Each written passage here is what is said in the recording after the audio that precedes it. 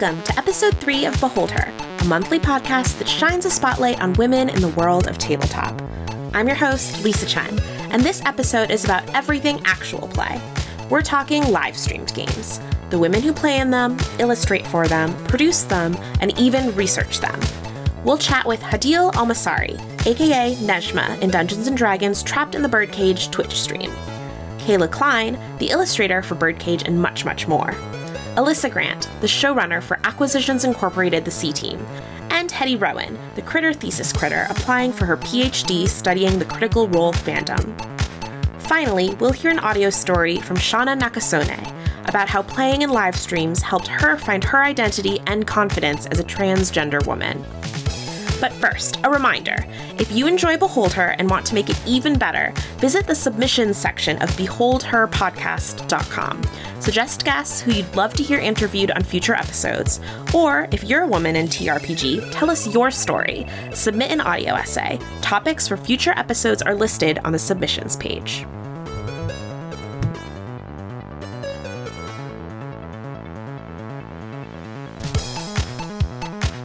Hadeel Almasari is a badass gaming geek, the talent manager for Seattle's Geek Girl Con, and one chill streamer playing some magical Minecraft on Twitch as Tweety Such.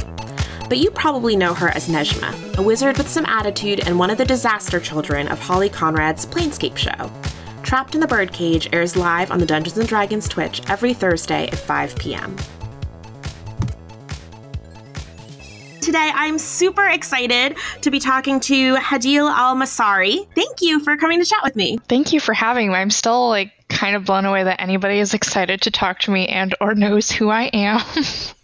Well, we'll get into Trapped in the Birdcage in a little bit, but I was wondering, just to start us off, if you could tell me a little bit about how you got into gaming as a hobby and how you fell into tabletop RPGs. Gosh, I feel like it's going to be one of those, I had started as a child. But I'd always been really into video games. I moved around a lot. My parents were in the Navy, and so back forever ago, I'm turning 29 tomorrow. So it feels like when I say 20 years ago, we would drive between the places we were moving or going, and I would either read fantasy books because you could get them at the gas station, so they probably were not like a pinnacle of literary works, or I would play Game Boy. And that was pretty much the only thing I really liked to do when I was younger, would just be read fantasy books and play Pokemon or Tetris. Yeah, I've always been really big into games. I feel like I've had every console that's come out probably at this point. And the whole tabletop thing is fairly new, but it essentially was, I like fantasy things, and I've always liked the concept of Dungeons & Dragons because I like to write and I like fantasy. I was the kid that wore a cloak in high school, so the idea of going on an adventure with your friends as like elves was super exciting to me. I actually hadn't played a legitimate Dungeons & Dragons game until the first episode of this. I had only played little one-off adventures at conventions. The first one was at Geek Girl Con in Seattle, where I live, and they basically have little 30-minute sessions with a pre-made character and a set of tasks that you do to teach you how to collaborate with others and read a character sheet. But that's really my only experience playing. But I watched people playing Dungeons & Dragons on Twitch. I watch Dice Camera Action. I watch Critical Role. I also listened to the Adventure Zone, and there was this, I don't want to say it was the first Dungeons & Dragons podcast, but I believe it was called Crit Juice. And I want to say maybe 3 or 4 years ago, I started listening to that. I'm like, oh, Dungeons & Dragons is rad. So you're really new to D&D then? I'm super new, and we're doing Planescape, so everything is very, not different, but the world is very different, I have been told. So yeah, this is my first legitimate game of Dungeons & Dragons. Is it everything that you dreamed it would be, having watched other people play? Yes, everything I dreamed of and more. there's so much more to it than I could have ever imagined. It's wonderful. How did you end up being involved with Trapped in the Birdcage then? I've been friends with Holly for a while, and she reached out to me and asked if I wanted to do a Dungeons and Dragons game with her. I didn't know at the time. I don't think I knew at the time that it was going to be actually broadcasts or anything like that. I think it was more of like, we should play Dungeons and Dragons together. And I feel like I've had that conversation with so many of my friends, like, we should play D&D together. And then it just never happens. And then she said, like, this would be what I do with Dice Camera Action on the D&D channel, and I'll get back to you. And then I think not too long after, she's like, yeah, we're doing it, and this is when we're going to do it. I'm like, oh boy. So that was basically it. She wanted people that hadn't played before. So me and Jimmy Wetzel are the people that haven't played before, and she already has a good rapport with Anna and Chad, and I know like Jimmy really wanted to play with Chad as well, so I think that's how the group was formed. Well, then I guess this is certainly your first time streaming D&D. Is this your first time like streaming in general? Yes and no. I have streamed a few things in the past, but I've never stuck with it. It was more of a lack of equipment.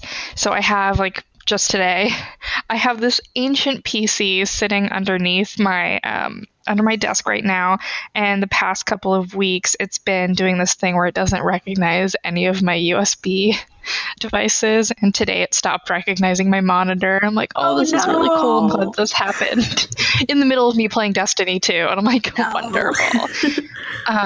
But I would love to get back into it. I've noticed that like the streaming community is a lot less scary than I thought it was going to be, because I mean, everybody hears horror stories, and I've definitely seen some people acting a fool on Twitch TV, but I would love to get into streaming. It just seems super fun and relaxed, and you don't have to edit anything afterwards. Yeah, I was actually going to ask whether there was any sort of anxiety or nerves doing your first campaign live in front of everybody. Yes, I am by nature a super anxious person anyway. The first episode we had like some technical difficulties. That's to be expected. When you have like one pot and there are 5 hands in it, that's what's going to happen. But even before, I had that line from, I think it's Carrie, when they're like, they're all gonna laugh at you. And I'm like, oh, they're gonna laugh at me. Just because I know some people are super protective about their thing. I know this from working at Nintendo and working in games and just tech in general and being involved with games and comics in general. People just really like their stuff. And when you mess up their stuff, they don't like that at all. And I don't know all of the rules. I don't know all of the lore. And I was so worried that I was going to like say something stupid and people were going to immediately just be super mad and throw me into fantasy jail or something. But has that been the case? There have been 1 or 2 people who are really adamant about the rules, but the thing is, like, Holly has pretty much laid down the law where she has said, I'm the DM, I make the rules, and if I want to bend them, I will. There was somebody that pointed out that in the first episode, I used Flaming Hands against the Steam Mephit, and they're immune to fire, and at the time, I didn't know that, and Holly didn't catch it, so it's not a big deal. Same with, in this last episode, I cast Darkness, and then by nature of being a sun elf, I have dark vision at all times, but people were pretty adamant about the fact that dark vision doesn't work in magical darkness, but then there are some people arguing amongst themselves that if it's a racial trait, then it does work. It was just like a whole thing, and I'm like, oh no, I've created the anger. Oh no, I'm so sad. Honestly, that sort of thing, at least in my experience, that happens at every table. And I feel like the thing is, it's meant to, if you're watching other people playing a game, it's more so meant to be entertaining as opposed to being about the rules. Because if the rules were important, you would be playing your own game at that moment and not watching other people play. Mm-hmm. It's more to be entertaining than it is to hold 2 people who have played Dungeons & Dragons twice to every role for this game that's, I want to say, over 30 years old. Yeah, I absolutely agree. It just wouldn't be super fun to just watch people then stop the flow of the game and the story. Yeah. To do like a big rules explanation. But actually, I'm realizing maybe we should take a step back. And for anyone who's listening who doesn't know what Trapped in the Birdcage is, could you introduce them to it? Trapped in the Birdcage is a D&D Twitch stream that is on the official D&D Twitch channel on Thursdays from 5 to 7. And it's me playing a Sun Elf named Nejma, Chad Quant playing a Warforged rogue named Reader, Anna Prosser Robinson playing a human rogue named Wilhelmina, and Jimmy Wetzel playing a human bard named Saturn. And our dungeon master is Holly Conrad, who is also Strix on Dice Cabinet Action, and she does all sorts of really fantastic stuff on the internet. But it is Planescape, so it takes place in Sigil, which I'm not entirely familiar with everything that Sigil has to offer, but apparently it's like a very dark place with lots of evil afoot. But essentially, if you watched the show It's Always Sunny in Philadelphia, if you put elf ears on a bunch of the people there and cloaks, it's the same. That's how it's been feeling lately. Tell me about your Sun Elf. My Sun Elf, Nejma, believes the rules don't apply to her. So the great thing about Nejma is she's like super confident in her abilities. Her ego is the size of the world. So she is the exact opposite of myself, but I've had friends point out, they're like, oh, she's like you. And I'm like, no, please, please be gentle. That feels bad.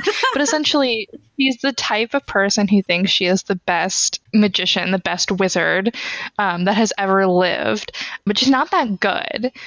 She's kind of a disaster caster where if she casts any sort of magic spell, it's maybe not the right time to do it and it catches on fire, and she doesn't really think before casting any spells. She's maybe not the type of person that should have learned magic, and I don't know if it's meant to be revealed yet or not. I wouldn't consider it a spoiler. It's my character. I'll do what I want with her. But it's probably will be revealed later or understood that she probably learned magic illegally or didn't learn it at a school or a proper venue, because wizards have to learn magic by reading books and scrolls, and she did not learn magic that way. She did not go to wizard college, so she learned some spells in a way she should not have learned. People do ask me about like the circus tent incident on Twitter every once in a while, why there was a circus tent on fire in the first episode, and it is that Nejma worked in this big circus, kind of a riff on Ringling Brothers. It's Sunspire and Sons, traveling fantastical circus, and she may or may not have been sold to the circus as a way for her parents to just get rid of this horrible child. Where did you find the inspiration for Nejma? I don't know. So like the day before this, I was like, I don't have a backstory for my character. I really need to find a backstory for my character. And my thing about the circus is I've always been like a really independent person. So when I moved out to Seattle, my mom would tell people that I ran off and joined the circus. And I was like, I'll just go with that. She's in the circus. But I wanted it to be fun. But I always think that when people play fantasy games and do any sort of character creation, whether it be Skyrim or The Sims, what have you, I feel like they kind of want to make a more powerful version of themselves. And I've definitely done that. I am like a lifelong player of World of Warcraft, and I'm like, I'm fantastic. I want to be a wonderful magic person. But I kind of wanted it to be, maybe this person isn't bad, and, you know, like their moral compass is not so great, but I wanted them to maybe see magic as a great thing that they wanted to learn, and the only way they could learn it is maybe in a not so great way. But I used like the riff on the circus to like figure out the rest. It just came to me. I'm like, this will have to do. That's really cool. I mean, when inspiration strikes, take it. Yeah, for sure. Especially I feel like anytime you're making another person out of nothing, I will take anything, because figuring out who I am as a person is hard enough. Figuring out somebody else is just twice as bad. Are there any loose ends to Nejma's backstory or anything you've kind of left up to Holly that you're hoping she might bring up? and surprise you with? Holly has been trained by like a golden god of a DM, Chris. So that leaves me both like super excited and also terrified of what's going to happen to my poor character. But I'd like to see how our characters are fleshing themselves out with each episode. We didn't really consult each other about what our characters would be, which is why we have 2 rogues and a bard. And we don't really know anything about each other, and we didn't really take the opportunity that was given to us in the first episode to get to know each other. But I think as each episode progresses, we'll get to learn a little bit more about what makes these characters tick. This past episode, I have felt that things have just been going crazy. Somebody got set on fire in a rug, and it was just bananas. But I think Reader is the giant babysitter of all of these horrible children, and I'm like gonna try and take Chad's lead with Reader to like solve the mystery that we're supposed to be solving. But it is kind of nice to have somebody, not just somebody, but 2 people in your party that could be considered foils to wanting to get to the bottom of the task at hand, so to speak. It's very interesting not knowing anything about the other characters and then trying to all work together for this common mission we're supposed to be on.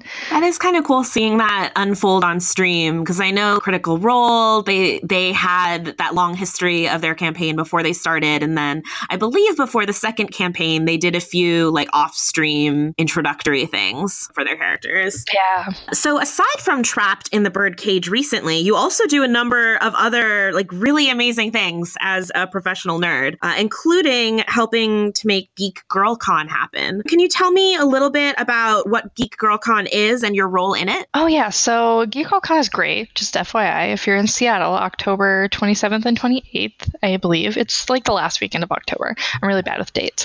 It is a convention in Seattle that is basically a celebration of women in STEM and nerd culture. And people always ask, like, without fail, if they are like non-gender conforming or like they don't consider themselves women, or if they are men, if they're allowed to come. Absolutely.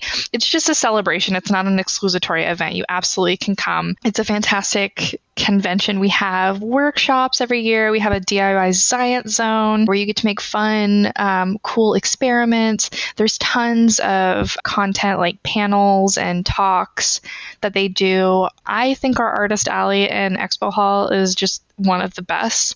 We have some fantastic artists that come every year and a lot of really cool vendors. The great thing about being like a femme and women charged convention is we have like a lot of nerdy themed cosmetics and makeup and fashion, which I really like, that vend with us. And we have different networking things that you can do if you want to learn to code and all sorts of really cool stuff. I love it. I am the talent manager, so I help book guests for our convention. Last year we had a bunch of really fantastic voice actresses. We had Kimberly Brooks from Voltron. We had Erica Luttrell from Steven Universe. We had Lucy Pohl from Overwatch, and I forget her last name, but I know her first name is Frida, and she's from Mass Effect. And it was really such a fantastic time. So what are some of the other things that you do in the gaming and geek realm? I used to cosplay a lot when I moved up here from Florida, and Florida has like one big convention every year, MegaCon in Orlando. And I started going to MegaCon when I was 13 and I cosplayed every year at MegaCon up until I moved, and then I haven't really cosplayed much since I moved. But I do enjoy cosplay. I love video games. I was actually playing Destiny 2 before our little interview, and then my monitor did a weird thing. I'm like, all right, well, somebody wants to be sent to Shady Pines, and it's this computer. And right now I'm like obsessed with esports. By nature of living in Seattle, I get to go to the Dota International every year, and I've gone every year since I've been up here. So, and this year will be my fourth year, I think. And then there is I want to say the Halo final is going to be in April. And I've been watching Overwatch League religiously, and I want to start an esports podcast. Cool. Do it. I'm going to. I love esports. So it's like being the sports friend, but not having to know any of the rules. I already know all the rules because I play those games. So you're involved in so many ways. Has it ever felt challenging to you being a woman in this hobby? Luckily, my introduction to tabletop itself was like a very gentle and kind introduction. And I'm kind of spoiled in the way, like my day job right now, I work at a tech company because I live in Seattle. I sit next to somebody, his name is Christian, and he has like this enormous board game collection. He actually has like a YouTube channel talking about inclusivity in board games and like the best board game for your money. It's called Take Your Chits. It's great. Like he's so funny. And I don't know his exact role. I just know that he's a man of many talents, I'm sure. But he also hosted a game night recently. Like where I work, everyone seems to really love tabletop games. We have in the lunchroom, there's like a little stack of games that you can play. And so my introduction to tabletop and board games was like a very nice, friendly one. My video game one, not so much. My first introduction into the world of online gaming was I was still in high school at the time. I made a video for my speech class, like English essentially. Basically a rundown of a hobby that someone might not know about. That was essentially the assignment. And I did like a little video on World of Warcraft and how to play. And I did little segments that I talked about was that World of Warcraft is always updated. And I showed them how to find the patch notes to find out what was new. And I was like, I don't like this particular thing, but I like this feature. And this is like over 10 years ago. And somebody found the video on YouTube because YouTube was super new at the time. So there wasn't a ton of content. And posted it to 4chan. Uh-oh. And that's not a great way to be introduced to the online video game community. So that wasn't great. That eventually died down, but I was pretty soured on video games as a whole. And I don't think I played video games for a while after that. I was like, I will never play World of Warcraft ever again. I still play now, so it's whatever. And I've had some like really interesting experiences. When the first Destiny launched, I pre-ordered the PlayStation that came with it, the white one. Went to go pick it up. I was the only woman in line, of course, and no less than like 3 people asked me if it was for my boyfriend. I'm like, I don't have one of those. Also, no, it's for me. I bought it with my money. When Splatoon came out, I went to go pick it up on my way to work, and I'm standing in line to go get it because it's a release.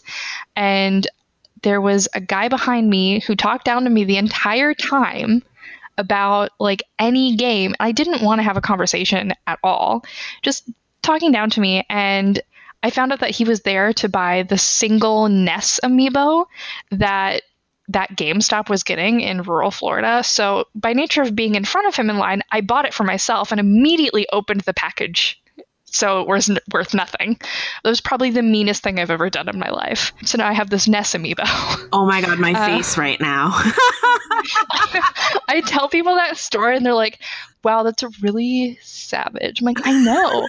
It's the meanest thing I've ever done in my entire life. I robbed a grown man out of the opportunity of getting a toy. It was amazing. Oh my gosh, you slay me. I was like, oh, this is mine now. And of course, like, you spent all this time telling me about like the amiibo market and like how you're a big time collector and how this Ness amiibo is going to get you like $100. Now it's not worth anything and the packaging's in the trash. What are you going to do about it? Oh my God, truly savage. I kind of love that though. If I had any sort of like filming or editing abilities, I would love to do a dramatic reenactment of that moment. And the minute I put the package in the trash, it just like explodes in flames because that's how it felt inside my heart. Oh my gosh. How did he react? He was furious, which was great because I just got into my car and drove away. So I didn't care. There's nothing you can do about it. You can't stop me. I'm a grown woman. I'm literally in my 20s and I bought a toy to spite a grown man. It was amazing. Hit him where it hurts. And I'm gonna be buried with that amiibo now. That belongs to me. Oh, I'm sorry that you had those experiences, but I'm really glad that you persisted. Do you have any advice or tips for women who are interested in getting into gaming or tabletop RPGs who feel discouraged for one reason or another? Been there. So it's not like your feelings are invalid. I've definitely had moments where I'm like, oh, like I don't know how to play this game. I'm not very good. I shouldn't play. And I feel like as somebody who plays Overwatch and does like competitive stuff, I'll be like, oh, this is cancer. And I'm like, it's a video game, so please calm down. But that's the thing. At the end of the day, it's just a game. And I know as somebody whose entire life revolves around games, and games are really important to me, I still know that they're just games. And there's no game jail that they can send you to. The gaming police aren't going to come and get you if you forget a rule or if you don't know every single thing that is to be known. And if I could give like one piece of advice, if all of that isn't good enough, I will give a piece of advice that somebody gave to me at a conference. It was another like video games professional. I want to say it was at E3. I was just having like a really off day and had gotten like a bunch of information wrong about my own game. And this person was like, well, I mean, there's always tomorrow. You know, like everybody has a first day at doing something. So if you get it wrong, you just try again tomorrow. Tomorrow's a brand new day. Not a big deal. But yeah, just do it and find other people that you can do it with. I think that will also really help. Like people that, you know, I know that can be the hardest part is kind of trying to coordinate people to do things. But if you really want to do something, you can be the person to take charge and be like, we're doing this on this night at this time.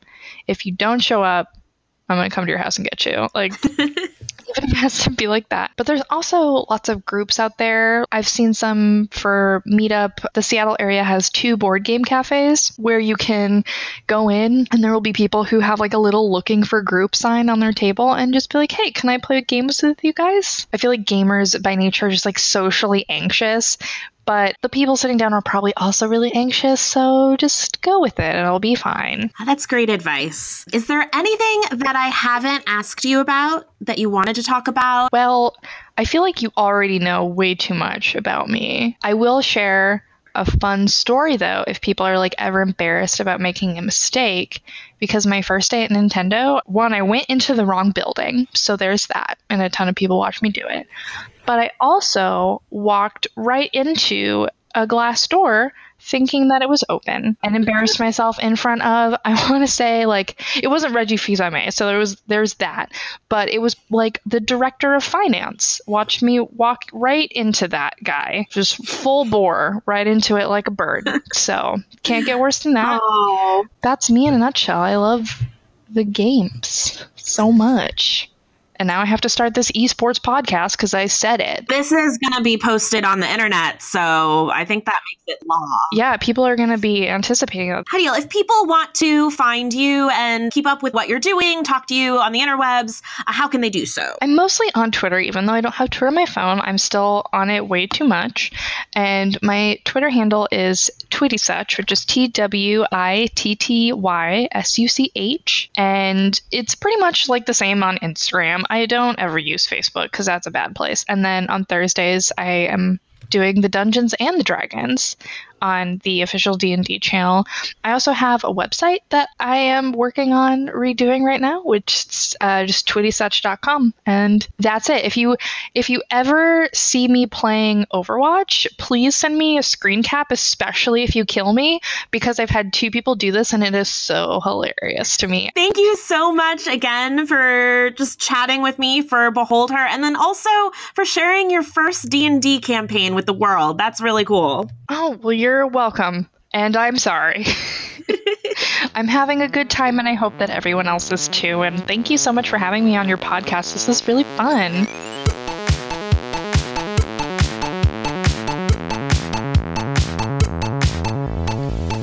Kayla Klein paints gorgeous Dungeons & Dragons inspired illustrations. She's the artist behind Trapped in the Birdcage, Behold Her podcast, and 2 upcoming comic books about Strix. She also plays Spore, a sassy robot in The Rise of the Dark Side, a Star Wars D20 livestream, which airs on the Encounter Roleplay Twitch Wednesdays at 4 p.m. Pacific. So I am here with Kayla Klein, who, among many other amazing things, illustrated the graphics for Beholder. Hi, Kayla. Hi. I first discovered you and your art during #DNDecember when you were doing so much D&D art. Can you tell me a little bit about how you discovered Dungeons & Dragons and actual play streams, and then how that intersects with the amazing art that you do? My first experience with Dungeons and Dragons didn't really come until college, because prior to that, no one would play with me. Like, I was interested in it and the video games and the lore and stuff, but I didn't really find anyone to play with until I came home from college for a break, and my friend was like, "Hey, do you want to play Pathfinder?" And I was like, "Okay, sure." And it was just like a silly supernatural TV show, one-off. And I was kind of like hooked from there. And then I was able to kind of dive into the meat of it after that point. Do you remember your first character? I don't remember that character. I remember my first like 5th edition Dungeons and Dragons character. And I played a rogue because I was like, that sounds fun. And now I really don't touch that type of class anymore. But I played a tiefling rogue named Tarek Targana, and he was just like really emotional and sad and angsty, and he had his horns cut off like Hellboy, because I'm super into Hellboy, and I had a blast. It was a lot of fun. That was like the first time, and that was not that long ago. It was a couple years ago. If I'm remembering correctly, you're actually now a dungeon master as well. Yeah.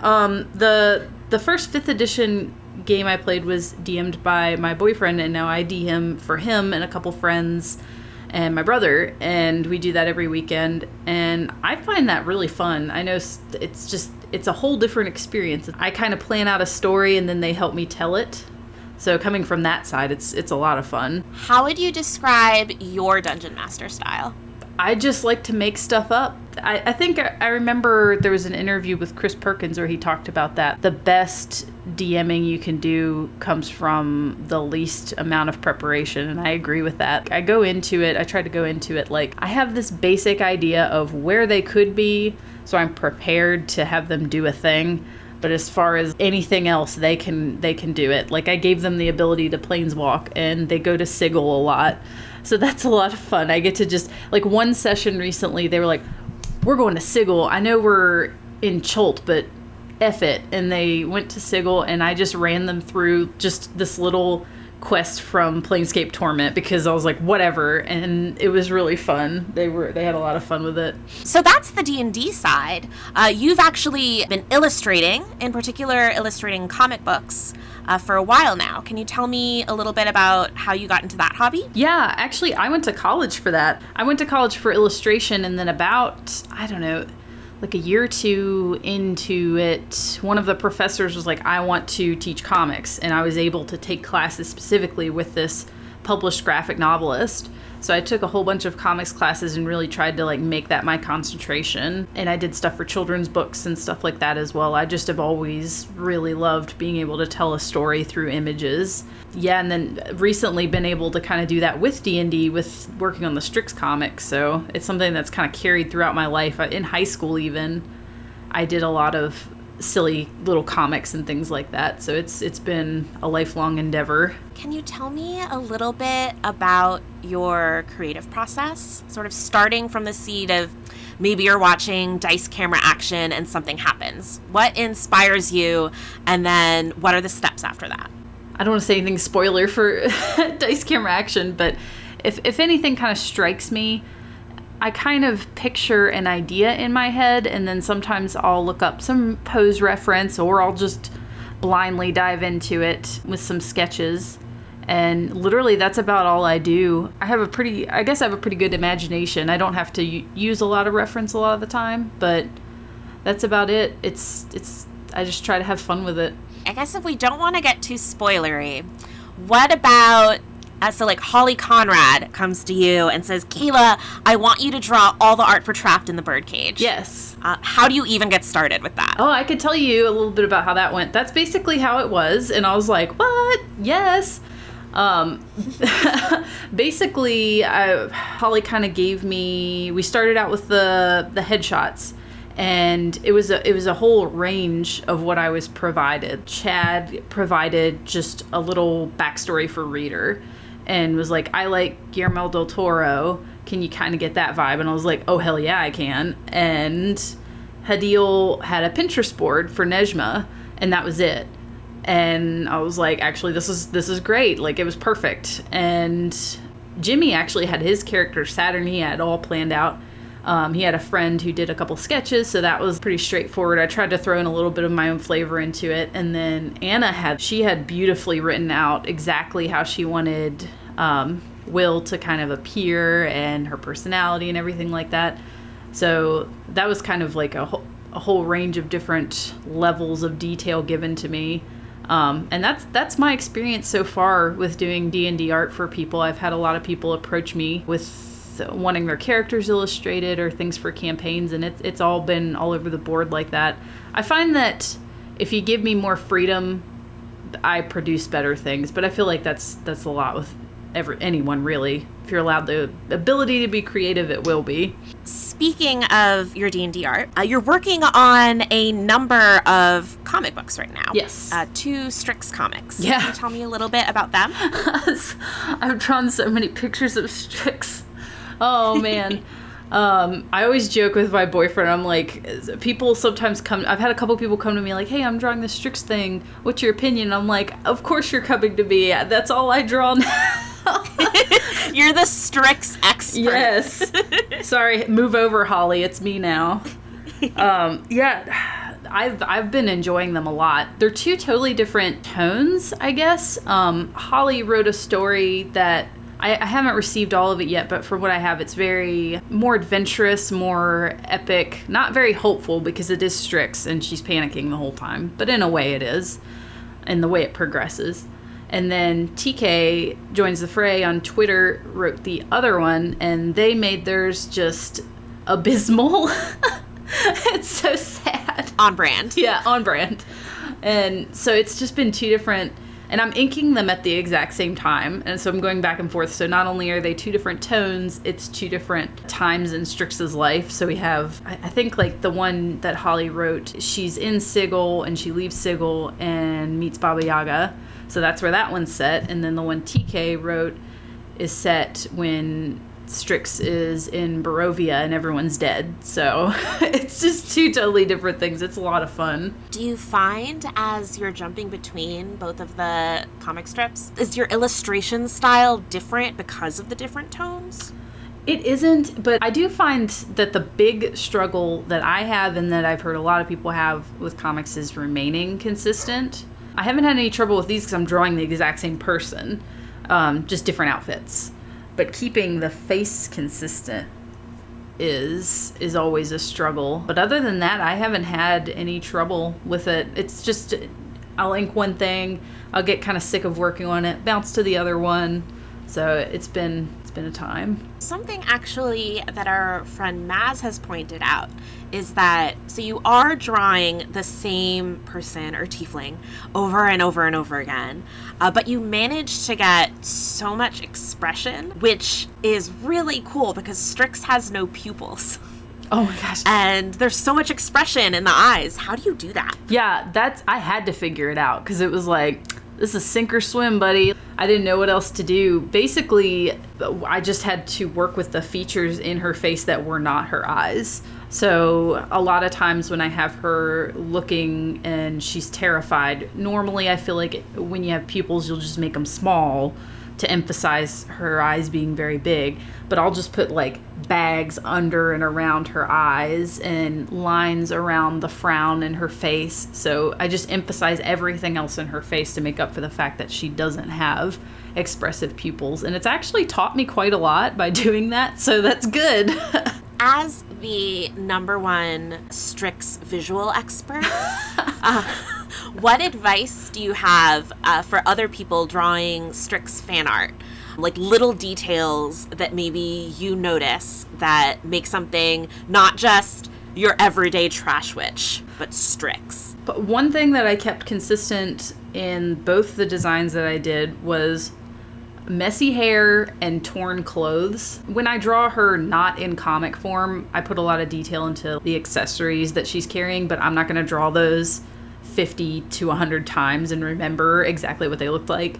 So I kind of simplified it down for that, but just as long as her clothes are torn and her hair is messy, I feel like those are the two key things that I kept a lot of detail in throughout both the things that I'm drawing. And it makes her look like a trash witch, so just a hot mess.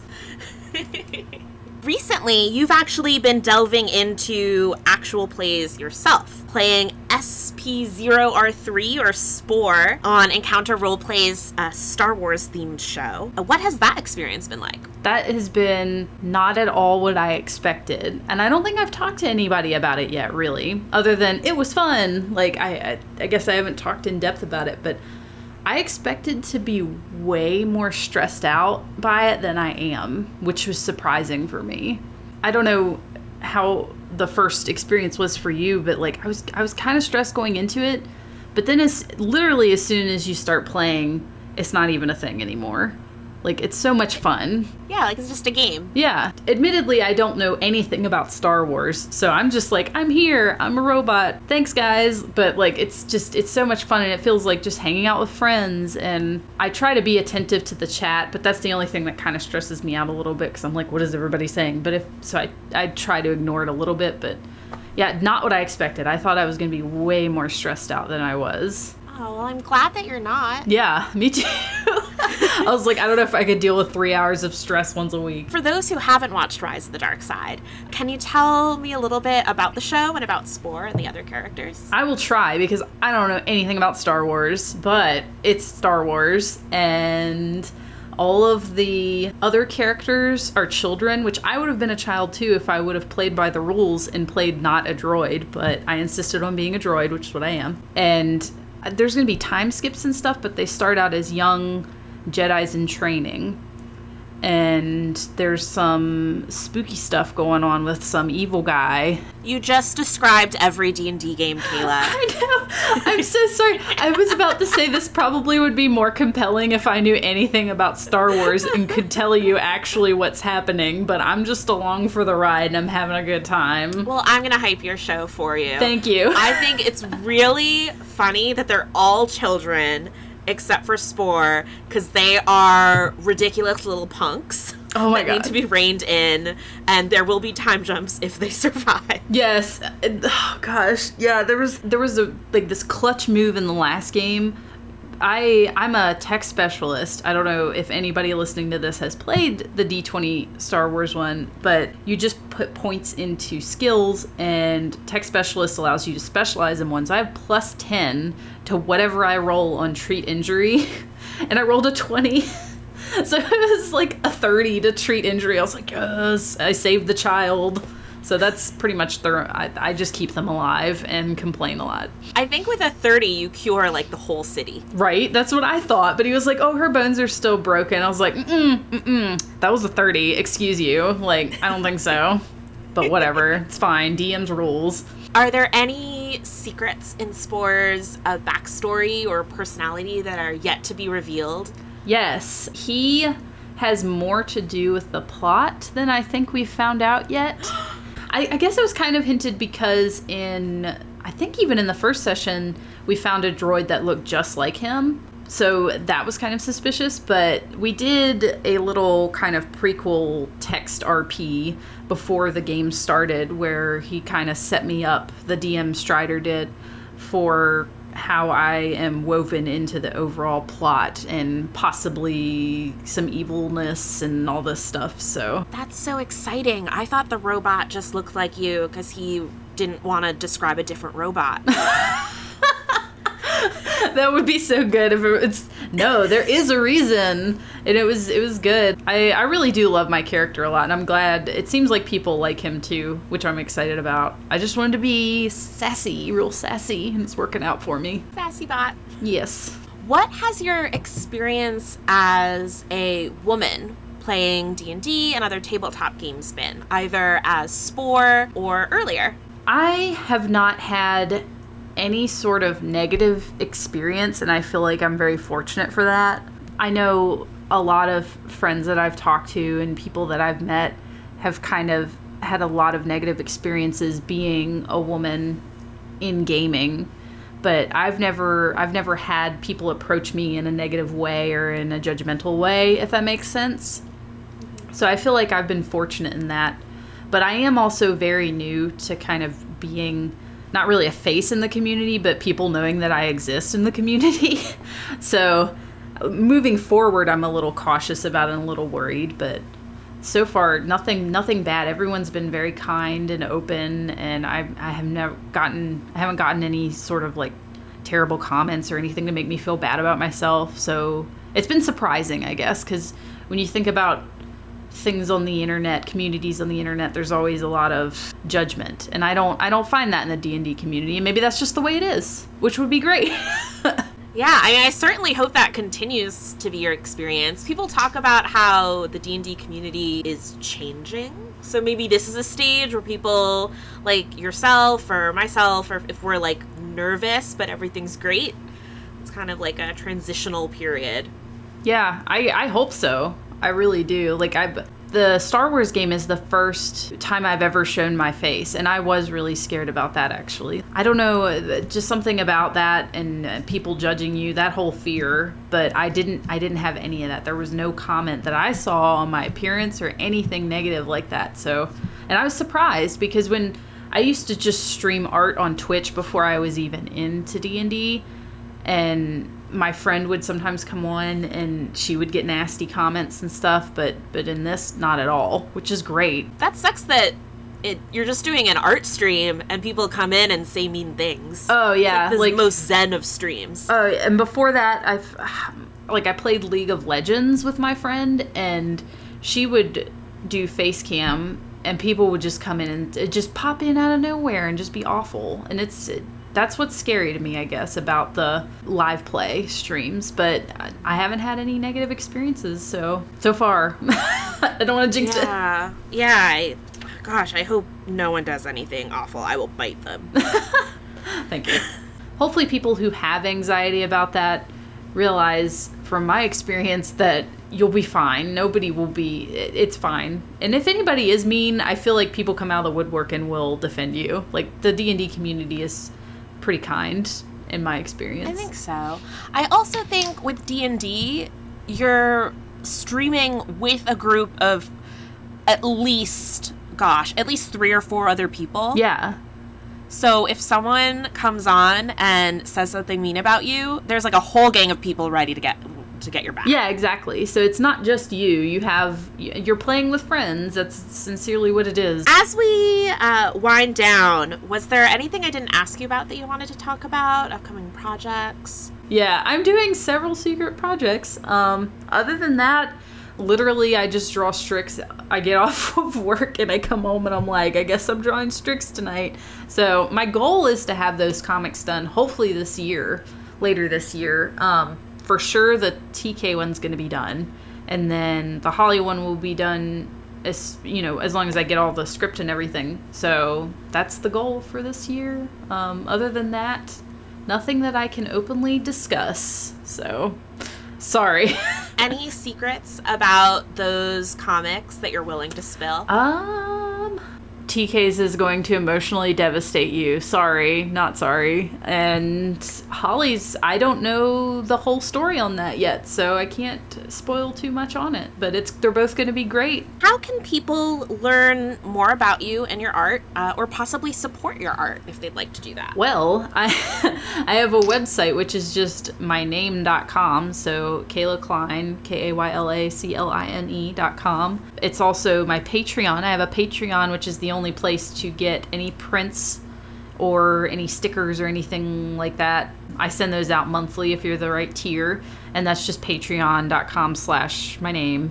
And I also have a Ko-fi, coffee, however you say it, and everything. And all those are linked on my Twitter, and my Twitter username is KAYNCLI. And I post a lot of art and talk about D&D and stuff.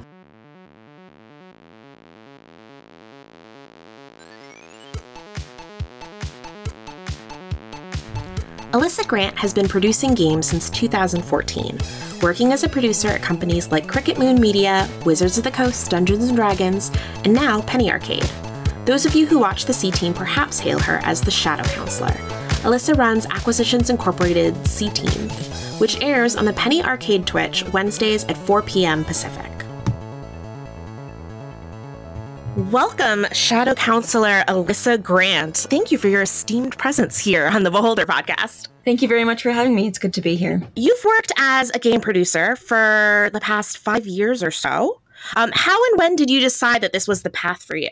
Games have always been a part of my life. It's always been a passion, but I never really thought that I would just say, I'm going to get into the games industry or games adjacent industry. That just kind of fell into my lap just because of contacts that I knew, and luckily people setting me up to get into something that I'm interested in. So I do think I was quite lucky there. What about tabletop RPGs like Dungeons & Dragons? Had you played those earlier in life, or did they make you play when you were at Wizards of the Coast? So I started playing when I was, 17, and I started playing, first edition, and then I moved to 3.5, and I had a Pathfinder stint, and now I'm 5e, and so I've been playing for quite a while now, and some of my favorite memories have come from playing D&D. And so when I switched over onto the D&D team, obviously there's a lot I wasn't quite familiar with some of the heavier lore, and so I learned a lot while I was there. And we also did play a lot. I think when I was at WotC, I was in, 4 games a week at that point, and that was at WotC and outside of WotC. So it's TRPG, just role-playing in general has been a pretty big part of my life. That's largely why I am at Penny Arcade as well, is because of my experience with TRPGs. Well, that's an intense amount of role-playing. It sounds like the dream. Do you remember your first character or your first favorite character?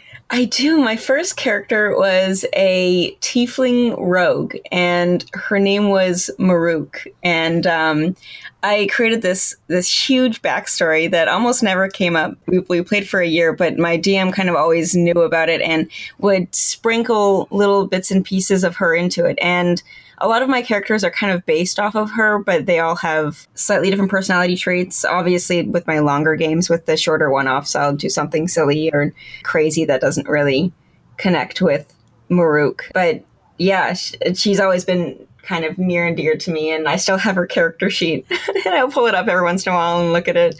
How would you describe your play style? So I definitely like role-playing much more than getting into the numbers and heavy combat. I think that those big role-playing moments really add to the relationships that you have at the table, and they also allow for you to figure out a lot more about yourself as well. So I think that the joy that I have comes from the role-playing. That being said, I think combat is still a lot of fun, and, getting more into the numbers can be fun, but I just don't think it's necessarily the point of it for me. Tell me a little bit then about how you ended up at Penny Arcade and how you got involved with the C-Team. After I left WotC, I was approached by my boss now, Jeff Callis, and he was the Acquisitions Incorporated producer at the time.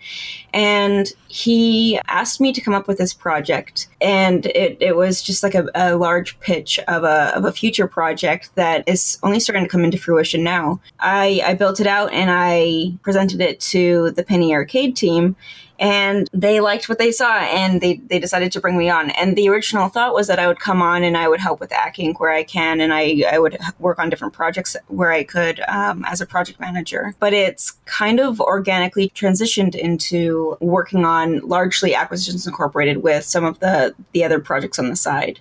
And so C-Team was already a concept by the time that I joined, but nothing had been created yet. The actual specific logistics hadn't been scoped out yet, and so that was kind of my job. And we didn't realize how much it would grow until we started. It was all just very high in the sky. This seems like a really neat idea.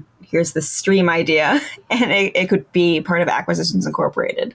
So how much of the concept did they have in place when you arrived, and how much of the C team that we know now was sort of shaped after you got your hands on it? The overall concept of, let's bring in friends to sit at a table and play D&D that's based around ACK Inc. I think that was the general concept, and that was already in place by the time I got there. And we had a partnership with Hyper RPG to make it happen. And, we were still kind of learning the ropes of having a studio and doing a lot of the video content. And we have Joshua Price in-house, and he's a Penny Arcade employee, and he does all of the studio management. He's our studio producer. And at that time, we were having a partnership with Hyper RPG to kind of figure all of that out. But since then, it's grown into something that is just within Penny Arcade. Josh is the person who runs it now. The lore itself has kind of expanded into a much deeper story, and Jerry and Eric plan every week. And there are lots of fan theories. Our players are super into it. And so I would say that it has definitely grown from the original concept and has maintained the original voice to an extent, but it has become something much larger than we had ever anticipated. And so we've learned a lot along the way with both the technical side of things and with the role-playing side of things.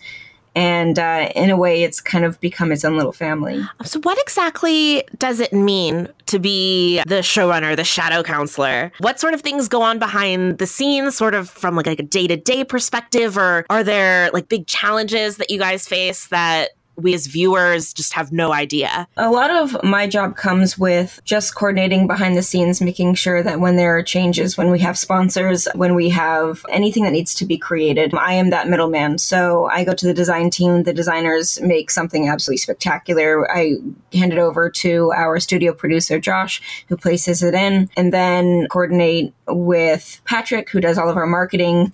Just generally, I have the large picture of what the C team is. A lot of my job mainly happened on the C team during the planning phase before the season started, and then it's just kind of on rails from there. So we post our weekly question. We have a back end where that our engineer has built out, where I can basically manage a lot of the stuff that you see on screen. So if you see the sub ticker, we change that between having the cauldron and having all of our subs names running through. And then we had a lot of brainstorming sessions when we were building out season 2 that just involved a lot of different people. And that was when we kind of were figuring out what that back end game would look like and how to really have greater interaction with our Shadow Council. A big thing that Penny Arcade prides itself on as well is the amount of work we like to do with people who are artists.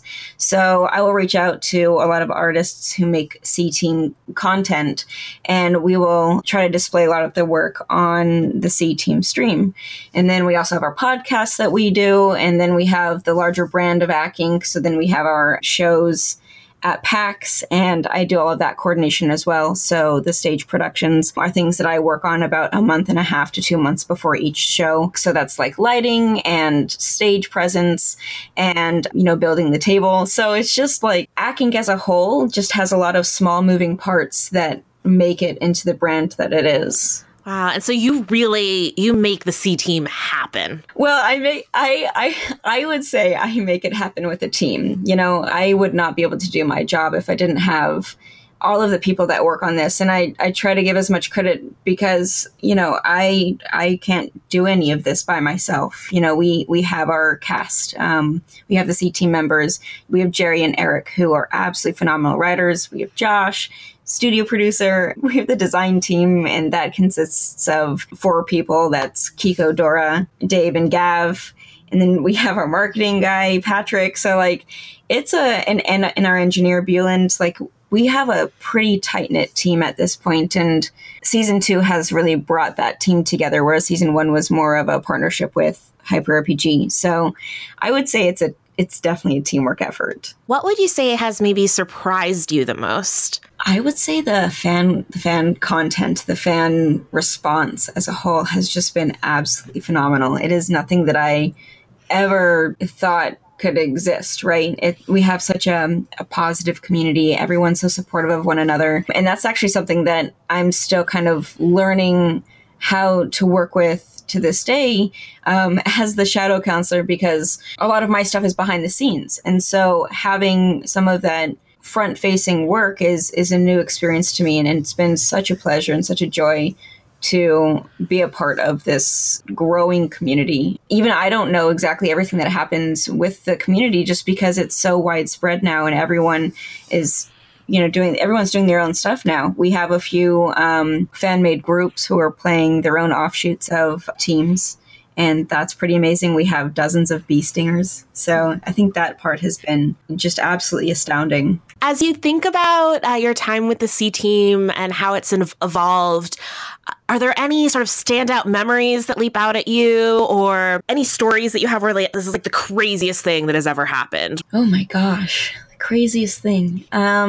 Honestly, I would say the craziest thing has been the Unplugged live show of the C Team. I didn't ever anticipate that the C Team would be playing on the main stage at PAX, and much less in costume.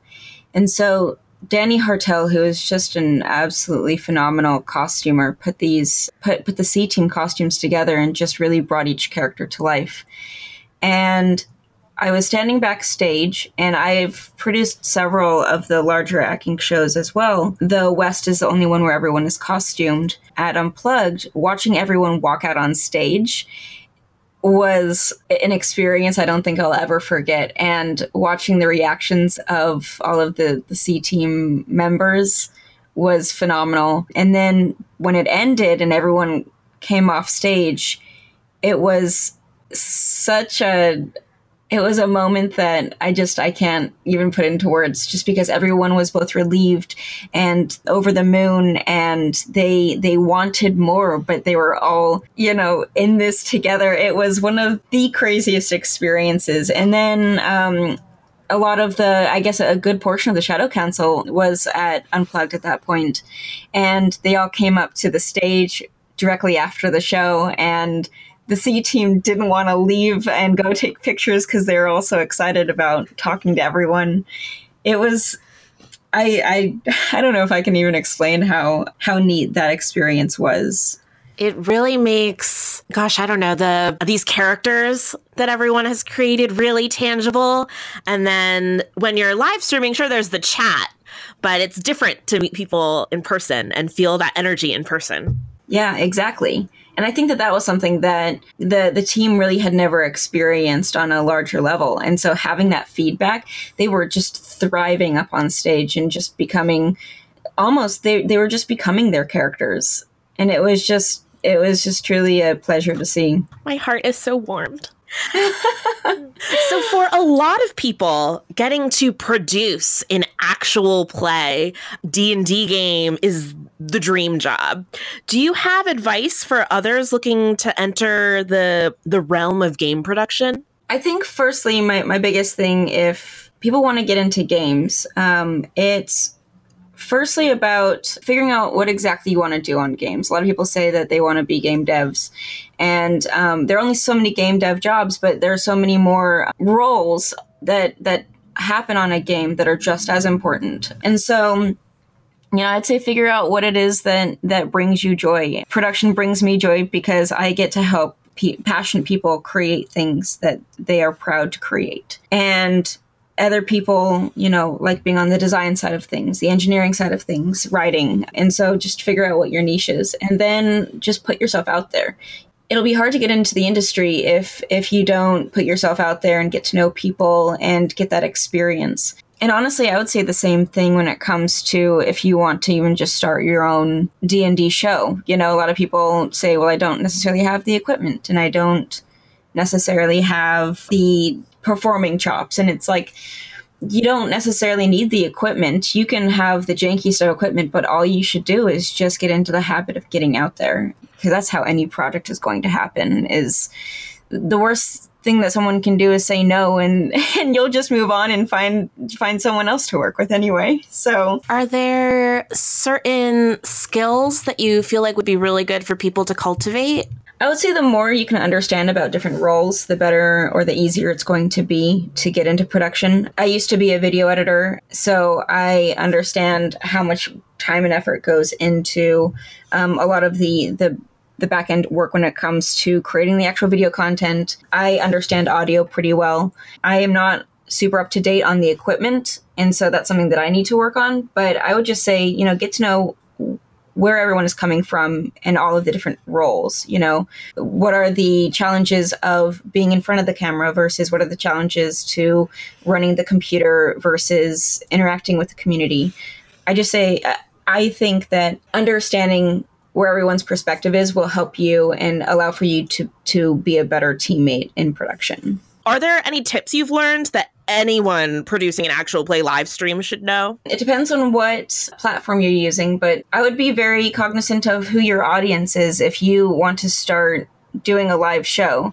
If you wanted to do a podcast, really taking into consideration that people are listening to your voice and to not have cross-table chatter, or that you want to have as clear as audio as possible, and editing in intros, and podcasts and YouTube content allow for you to edit, whereas live shows, there are a few more moving pieces and technical difficulties will happen for sure. And you just have to learn how to roll with it. And then it's not about having the biggest or most robust back end. It's about getting on there and having a good time, because if you're not having a good time, then the audience will know. If you are getting up there and enjoying your time and having fun, then your audience will likely have fun with you. And it might take a little bit to build that audience, but that's not necessarily even the point of it, right?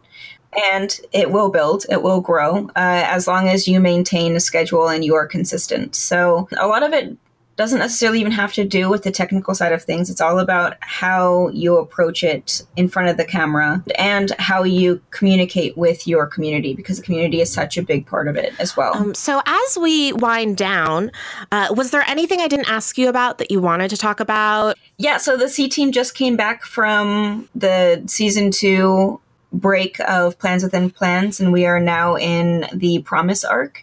And this arc will last until the end of July, but we have some fun things planned until then, some fun crossovers coming up.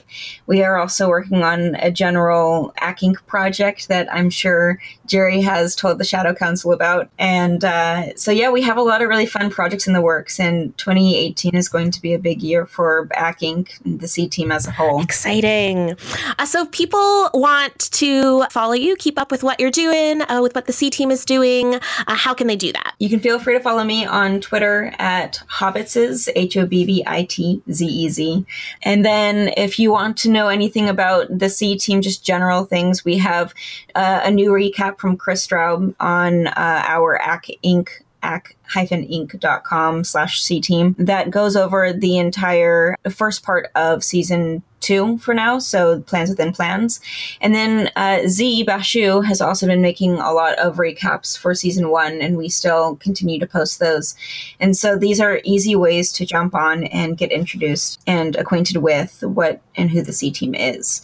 So I would just say go onto the ACK Inc. website and check it all out, and then you can follow Jerry Hawkins at Tycho Brahe on Twitter as well, and you can get all of your C team goodies there. Thanks so much for coming on Beholder to chat with me. Thank you, Lisa. It was a pleasure to talk with you, and I look forward to talking to you again soon. Hetty Rowan is a sociology honor student at Griffith University in Brisbane, Australia. Preparing to apply for her PhD, Hetty is writing her thesis on the fandom of Critical Role, what makes critters so distinct and generous as fans, and how others can cultivate kinder communities. I am here with Hetty Rowan, and Hetty, I'm so excited to meet you, and I'm so curious about your project. Glad to be here. Before we talk a little more about your thesis, I want to learn a little bit more about you. Were you a critter first or a gamer first? Oh, a gamer, absolutely. I actually started with online text-based role-play games on IRC when I was 12, which was back in 1994. So I've been doing that for roughly 24 years. I started doing D&D a few years after that, so I think I've been doing D&D for about 15 years maybe, and the critter thing came long after.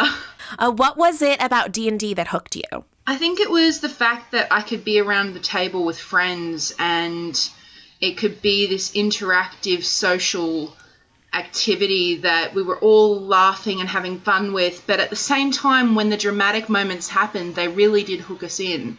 So it was like being able to be part of a fantasy world in the safety and comfort of your own home or a friend's home, and you'd go on this journey with your friends in a different way that a movie or another thing would do for you.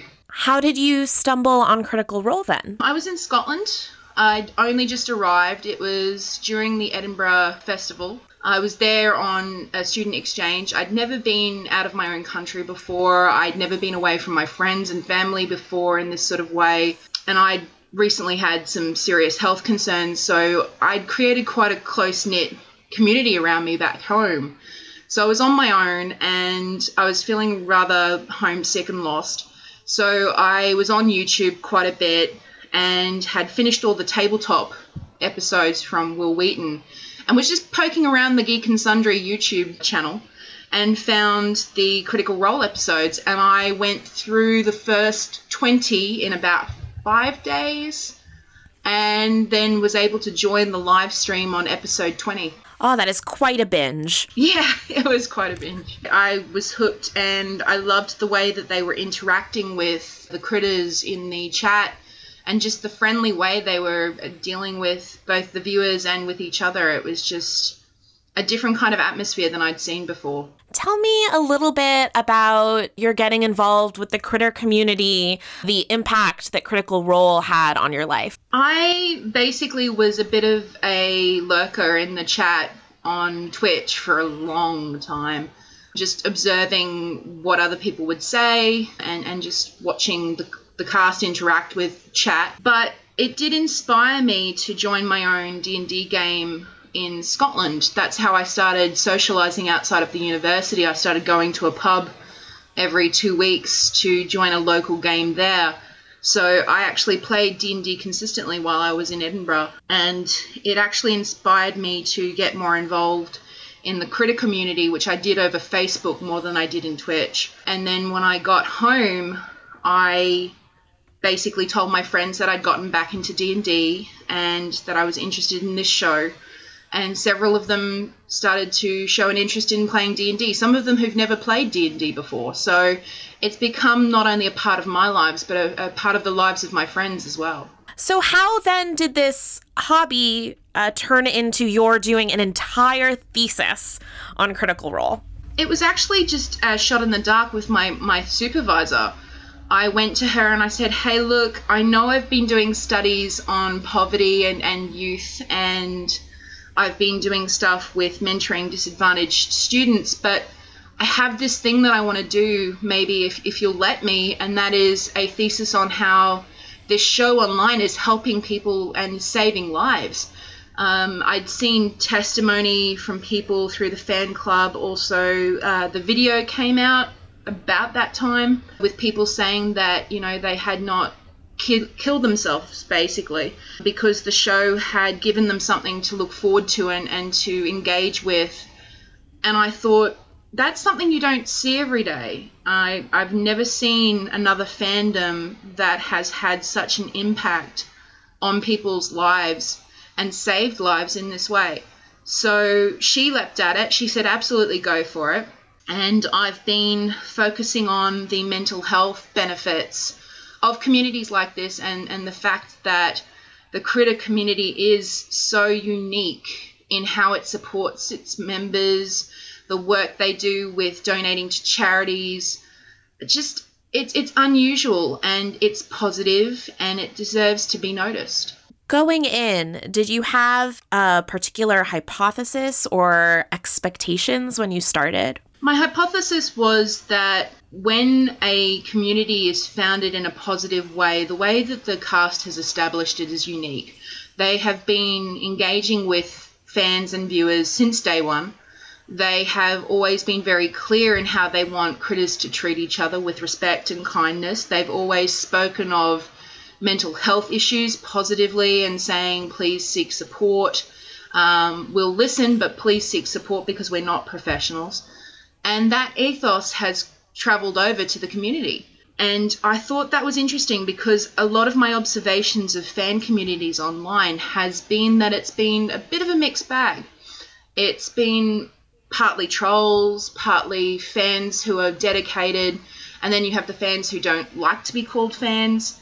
But critters are unique because they've taken the ethos basically that Matt and the others have put forward, and they've taken that forward. They've been involved in charity and in supporting each other through the fan club on Facebook, and then of course they also have the mental health group on Facebook now. I just thought that that's something unique that needs to be explored. So that's basically the core of my hypothesis, that this could be something that other communities online take note of. What does the research process look like for a project like this? I have a limitation as to how many interviews I'm allowed to do through the ethics at my university. So at the moment, we're looking between 8 and 10 spread across certain countries. I'm limited in my parameters to Western-based countries due to the cultural similarities. So I'm looking at 2 participants from the United States, 2 from Australia or New Zealand, 2 from the UK, and then I might be able to extend that to 2 from Canada as well. The majority of it will be research-based in terms of current theories, but unfortunately the other part of it is that nobody's really doing research in this area. So I'm basically out on a limb doing something that's not been done before, and there's a lot of interest in that, but it basically means that I'm using bits of psychology and sociology, which is my major, my field, and these interviews to basically put together a new kind of research. Wow, that is really cool.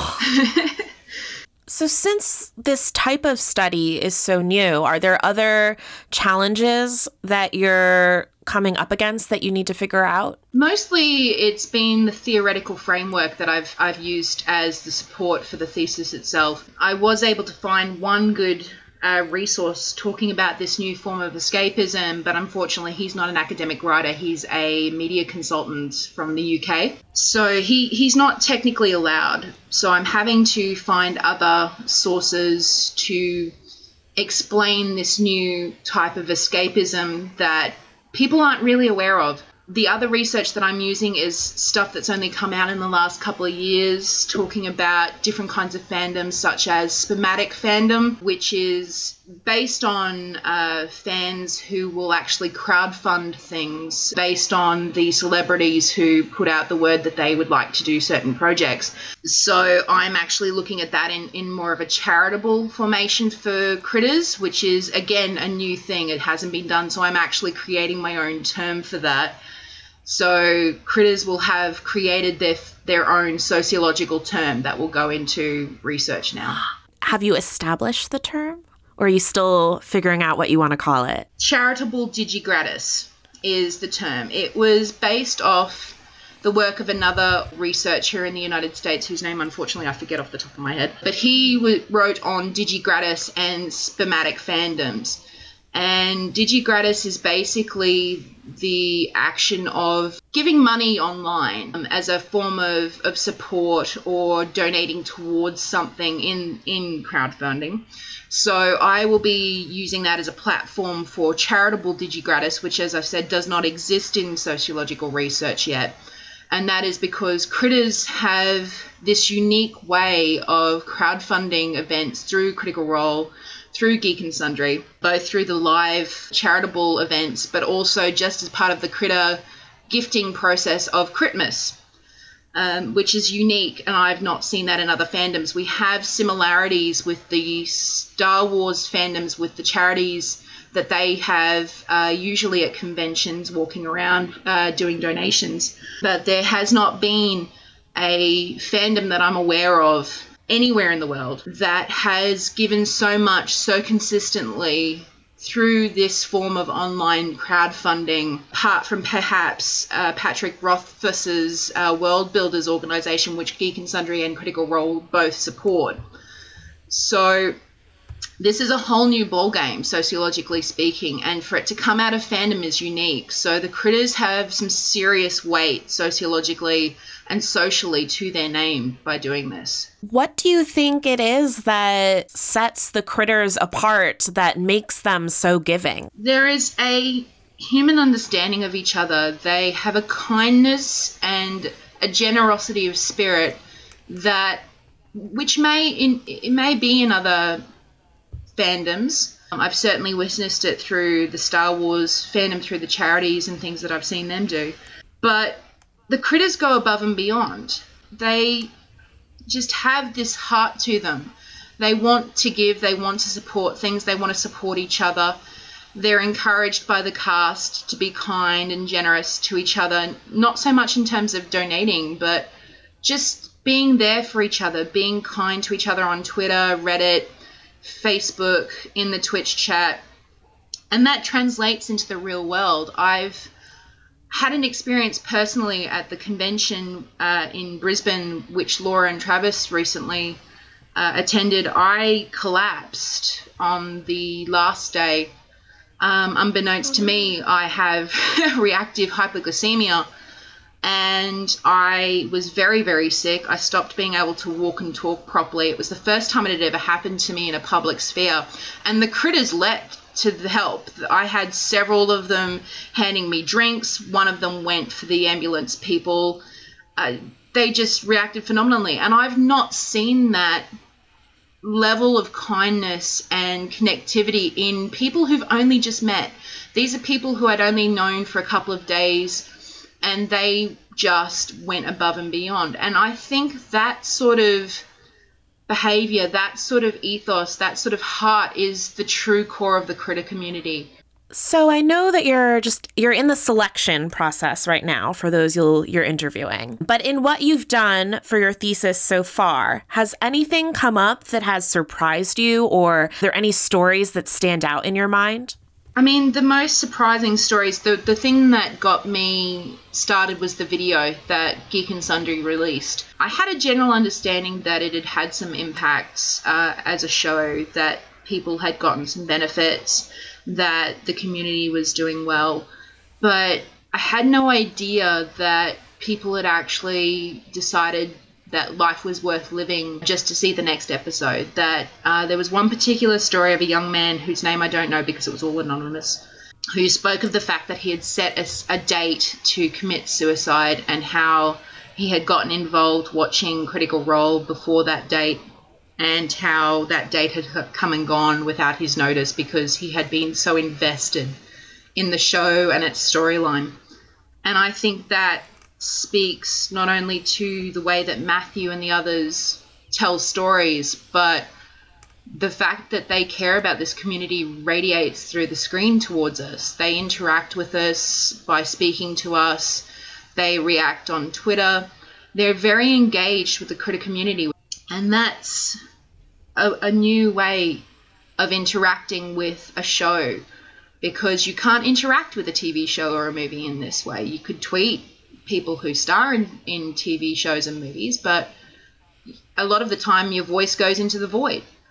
But I see a consistent amount of posts on Facebook and Twitter going, "Senpai noticed me," because the Critical Role cast see it and respond. So shifting gears a little bit, you've mentioned that you've been gaming since you were 12 in text-based games. I'm wondering if you could tell me a little bit about what your experience as a girl and then woman in gaming has been. Basically, when it started out, I actually remember the internet being switched on. That's how old I am. But yes, I remember dial-up starting. I remember going on to IRC. I remember getting into text-based roleplay. And basically moving from different server to different server as times shifted. And I basically gained my confidence in storytelling and world building there. I role played for the first couple of years, and then I became a world builder online. And I started running my own channels at around 15 years old. So I was building worlds, running NPCs, and it wasn't just fantasy either. I branched into sort of Vampire the Masquerade, White Wolf sort of fields.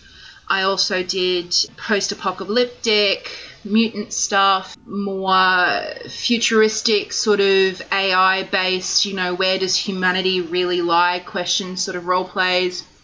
Just every kind of genre, basically, that I could get my hands on, I tried and I ran for my groups. And then towards the end of my teens, I was actually homeless. I was living out of my car for several years, and I was doing cleaning work just to have a few hours online. I would go to an internet cafe I was living in Sydney at the time, and just do cleaning the bathrooms around closing, and they would give me an hour or two to just hop online.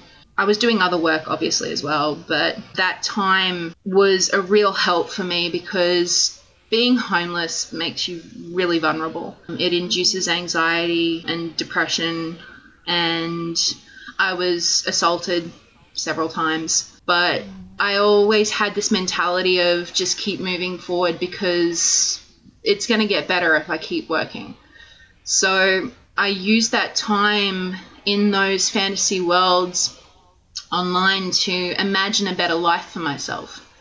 And over a couple of years, I managed to do that. I was able to get into university again at 21 through mature age entry in Australia, which was a thing back when I was 21. And I'm not sure it exists anymore. It let me get a grasp in university and start building my academic confidence, because I hadn't finished high school because of the fact that I was homeless. And unfortunately, I had some other interruptions between now and then with other assaults and just general health issues. I basically started doing RPG as a balance to my life, because with health issues, I was somewhat isolated. I was making more friends online than I was in the real world, simply because it was so difficult to balance social things when you are so sick. As I got better, I returned to university and I started the undergraduate program that I'm now doing the end thesis of. And that propelled me places that I never thought I'd go, like Japan and Scotland. And it's financially supported me and made my life so much better. But being a gamer throughout that is what saved my emotional sanity. I've got no doubts whatsoever that being a gamer saved my life on more than one occasion throughout the years. Absolutely sure of it. And that's why I resonate with the critters who speak to the fact that Critical Role has saved their lives, because I know the power of that personally. And I've found that the change through the years is it's gone from being a survival mechanism for me, an escape for me, to being something where I can pour my creativity, because I have been writing since I was 5 years old. I've been in that imaginary landscape of your own different worlds with your own characters for most of my life. D&D roleplay games, they give me the opportunity to open those worlds up to the people around me, whether those people are strangers I've never met on the internet or they're my close friends. Hearing, Hetty, your story of perseverance and how you've turned this hobby into a force of good, and oh my goodness, just you're a trailblazer in the research that you're doing. It's just, you are so, so inspiring. Thank you. I hope that my story can inspire others to find strength in themselves and go forward and do what it is that they love in life. Life is unpredictable. A lot of people say life is short, but that doesn't take into the account of people who survive these things, who have to deal with the fallout and what they do with their lives, where they find hope, where they find joy, where they find connection and community.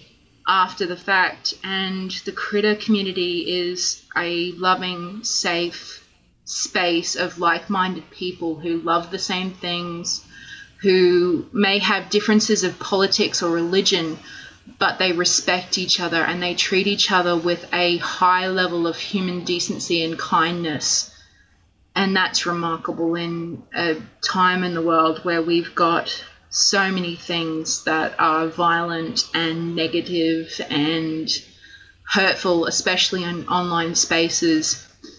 And I truly hope that my story might just cause even just one critter out there to go, hey, maybe I should open up and talk to another critter about what I'm going through and not be alone. So Hetty, if people listening to this interview want to keep up to date on your research, learn more about it, are there ways for them to do that? I do have a website at the moment that's kind of lapsed in my attention because I've been so involved in the thesis research, but it is called dndstudy.com. Otherwise, people can find me in the Critical Role fan club under my name. I'm also in the mental health group, though that discussion is closed and it's for those particular reasons. So people can message me on Facebook if they'd like to. I'm also on Twitter under the handle @LudolaGeek, LUDOLOGEEK. I will be publishing the thesis when it's done through the D&D Study website. I'll also be putting links up in the fan club for critters who'd like to see it.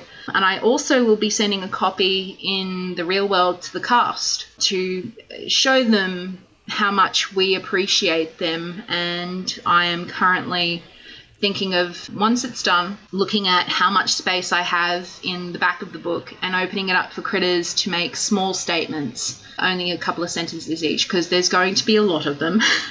What a world we live in, that D&D is something we get to study, and in this context and with this depth. If any critters are listening, less than 3, you guys, you are my critter fam. I love you.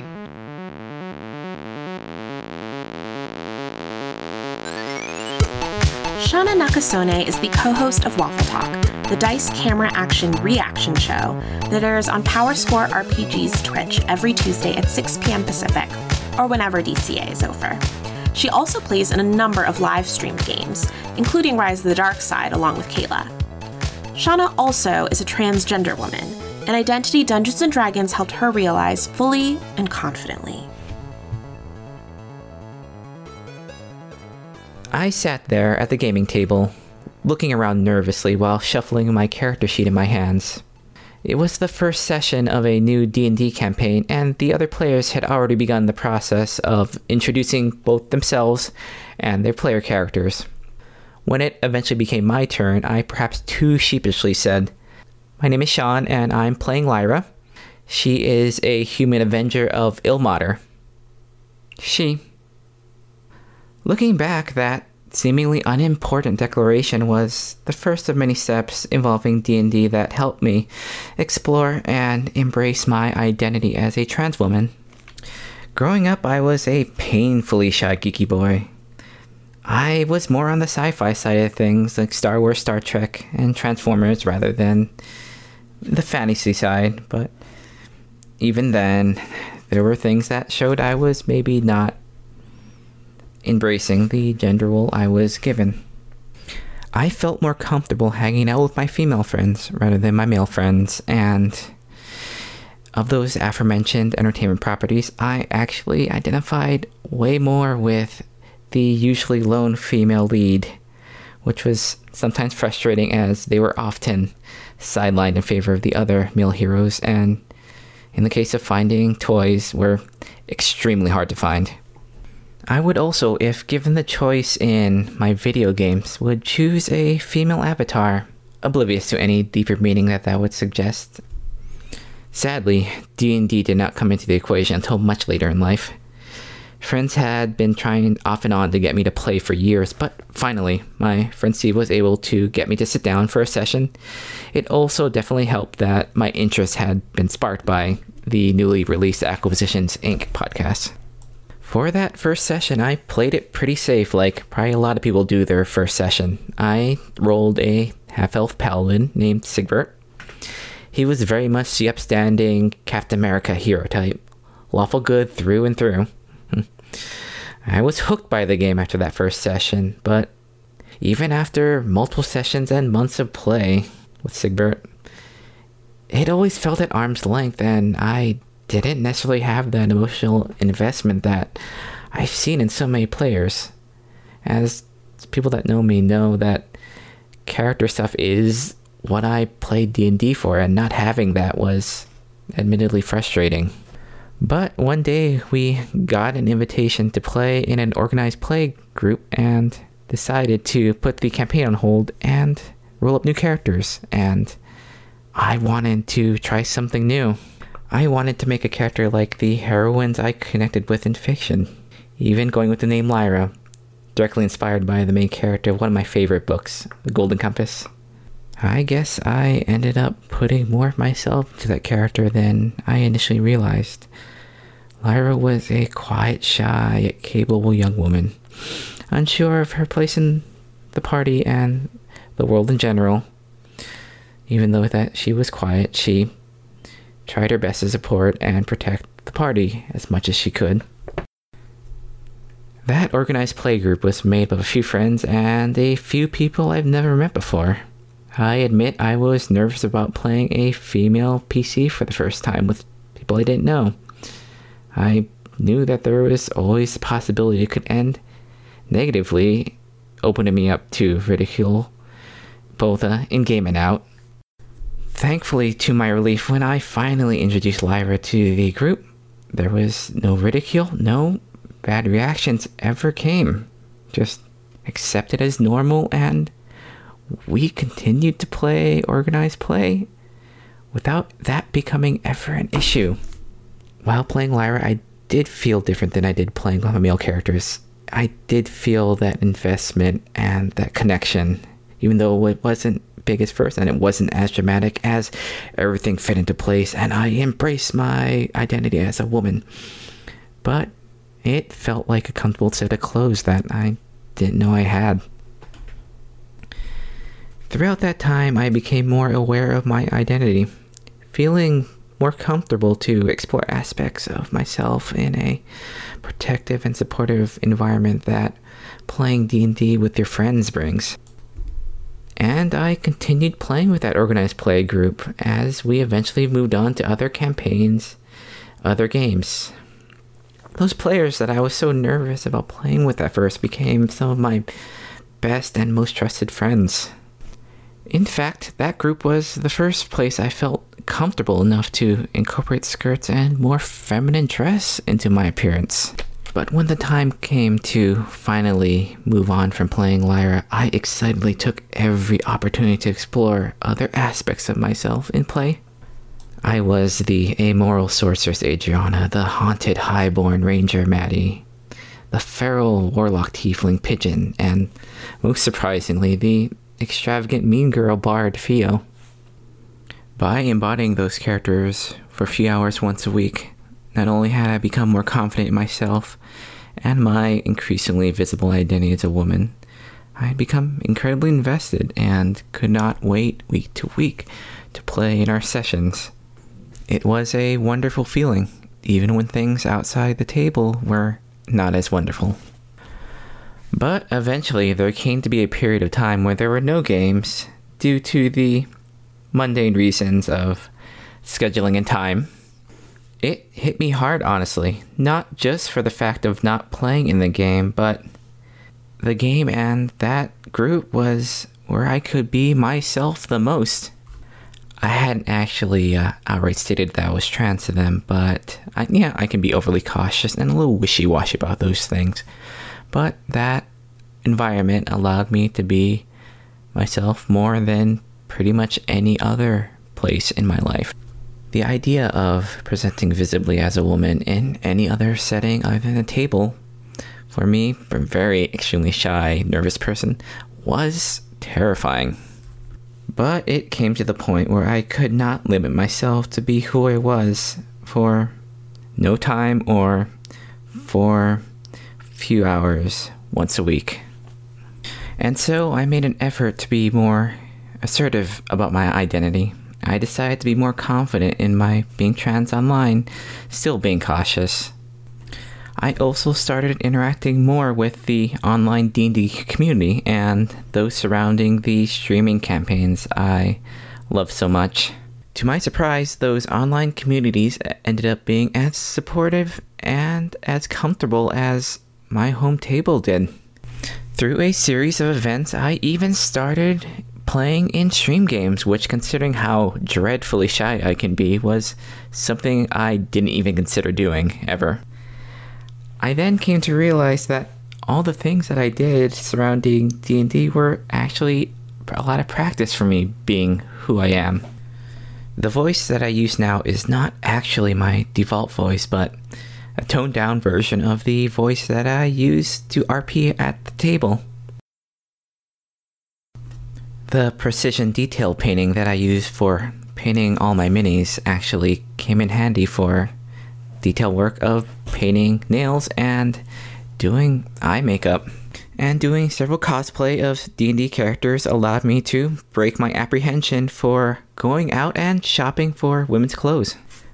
But I am incredibly thankful for what my tabletop life has given me. It gave me the support of great friends and a safe space to practice and embrace my identity, which, for someone as timid as me, was extremely valuable. I don't know where I'd be without it. I know I have a lot left to go. I'm still really cautious and am not 100% comfortable to be out there in all my facets of life, but I know I can do it.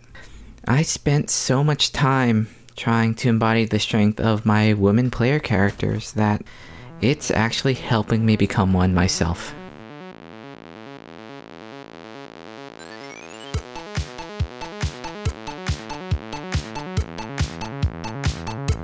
If you want to catch Shauna's next actual play appearance, or just see what she's up to, follow her at FlyingSciurus on Twitter. That's FlyingSciurus.